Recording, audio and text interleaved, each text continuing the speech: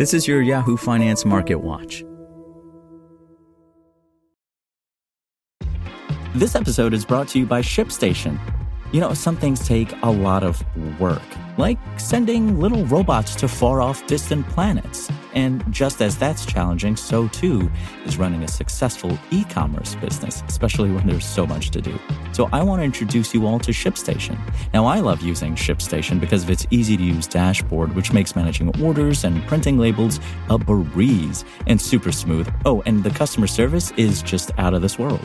It's exactly what you need to help grow your business. Sign up for your free 60-day trial at shipstation.com/technews. That's shipstation.com/technews.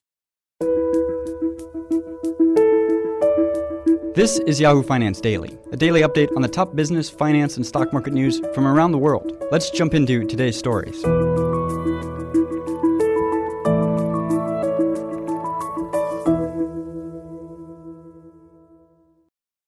Stocks sank Tuesday with technology stocks leading the way lower as investors nervously eyed a swift rise in U.S. Treasury yields. The Nasdaq, a proxy for technology and growth stocks, underperformed against the other two major stock indexes, dropping more than 2.8% by market close in its worst day since March. The S&P 500 also dropped 2%, while the Dow shed more than 550 points, or 1.6%. A new disappointing report on consumer confidence in September added to the risk-off mood in markets, with the Conference Board's closely watched Consumer Confidence Index dropping to the lowest level since February as concerns over the coronavirus lingered. The rapid rotation away from growth and technology stocks also came as Treasury yields added to recent gains. The yield on the benchmark 10-year note jumped more than 5 basis points to top 1.54%, reaching its highest level since June. The prospect of higher energy prices, fueling inflation, and rises in bond yields that appear to be preempting tighter monetary policy by central banks have prompted widespread selling across global stock markets. Chris Beauchamp, chief market analyst at online trading platform IG, said in an email on Tuesday. As yesterday, it is the highly valued growth stocks that have taken the brunt of the selling, as investors fret that a lower growth, tighter policy environment will hurt these previous star performers. Undoubtedly, some of the fabled month-quarter-end movements have a part to play here, fund managers being keen to book some profits as Q3 draws to a close, he added. This suggests we have some more volatility to come over the rest of the week. Yields, which move inversely to prices, have held at low levels throughout the pandemic, and rising yields are seen in large part as a bet on a strengthening economic environment. However, the rapid rise in borrowing costs also serves as a headwind to long-duration growth stocks, which are valued heavily on future earnings. Oil prices also added to gains, and positive economic data, including a much stronger-than-expected durable goods report out Monday, helped underpin the move. West Texas Intermediate crude oil futures were on track to climb for a sixth consecutive session and broke above $76 a barrel, or the commodity's highest price since July. And Brent crude oil, the international standard, touched $80 per barrel level to reach its highest since October 2018. Really what you're seeing is, across asset classes, the market is adopting a pro-cyclical view, which means better growth in the future, higher inflation, higher bond yields. Tom Essay, the Sevens Report research founder, told Yahoo Finance Live. You're seeing that from commodities through to equities. Investors also continued to watch developments out of Washington, with lawmakers facing a deadline this week to fund the government by Thursday night to avert a government shutdown. The effort to pass a new government budget has been swept into ongoing debates around whether or not to raise the federal debt ceiling and pass an expansive $3.5 trillion reconciliation package, which would advance a number of initiatives central to President Joe Biden's economic agenda.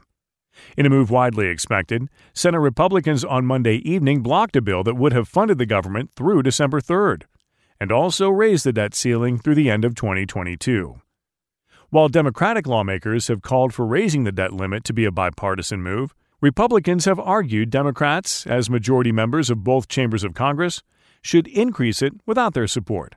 Federal Reserve Chair Jerome Powell and Treasury Secretary Janet Yellen testified before the Senate Banking Committee Tuesday morning about the Fed and Treasury's responses to the pandemic. In prepared remarks, Yellen addressed the ongoing debt ceiling debate, reiterating her concern over the negative implications to the U.S. economy should lawmakers fail to take action.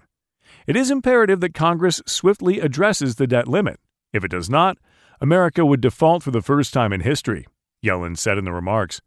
The full faith and credit of the United States would be impaired, and our country would likely face a financial crisis and economic recession. For investors, the plethora of overlapping debates in Washington could be a near-term source of more market choppiness. I think there is the opportunity for volatility to pick up a little bit, Eric Friedman, U.S. Bank Wealth Management Chief Investment Officer, told Yahoo Finance Live on Monday. Not only do you have concerns about the debt ceiling and what legislation may come out, but you also have concerns about when the Federal Reserve may step in. And you also have earnings come up, he added. So we're in that shoulder period for the next couple of days when the only announcements coming from companies tend to be negative ones. We've had some of those over the past week, particularly focusing on cost pressures. For more live coverage of business, finance, and stock market news, please visit yahoofinance.com. We'll be back tomorrow morning with your daily update. So until then, thanks for listening.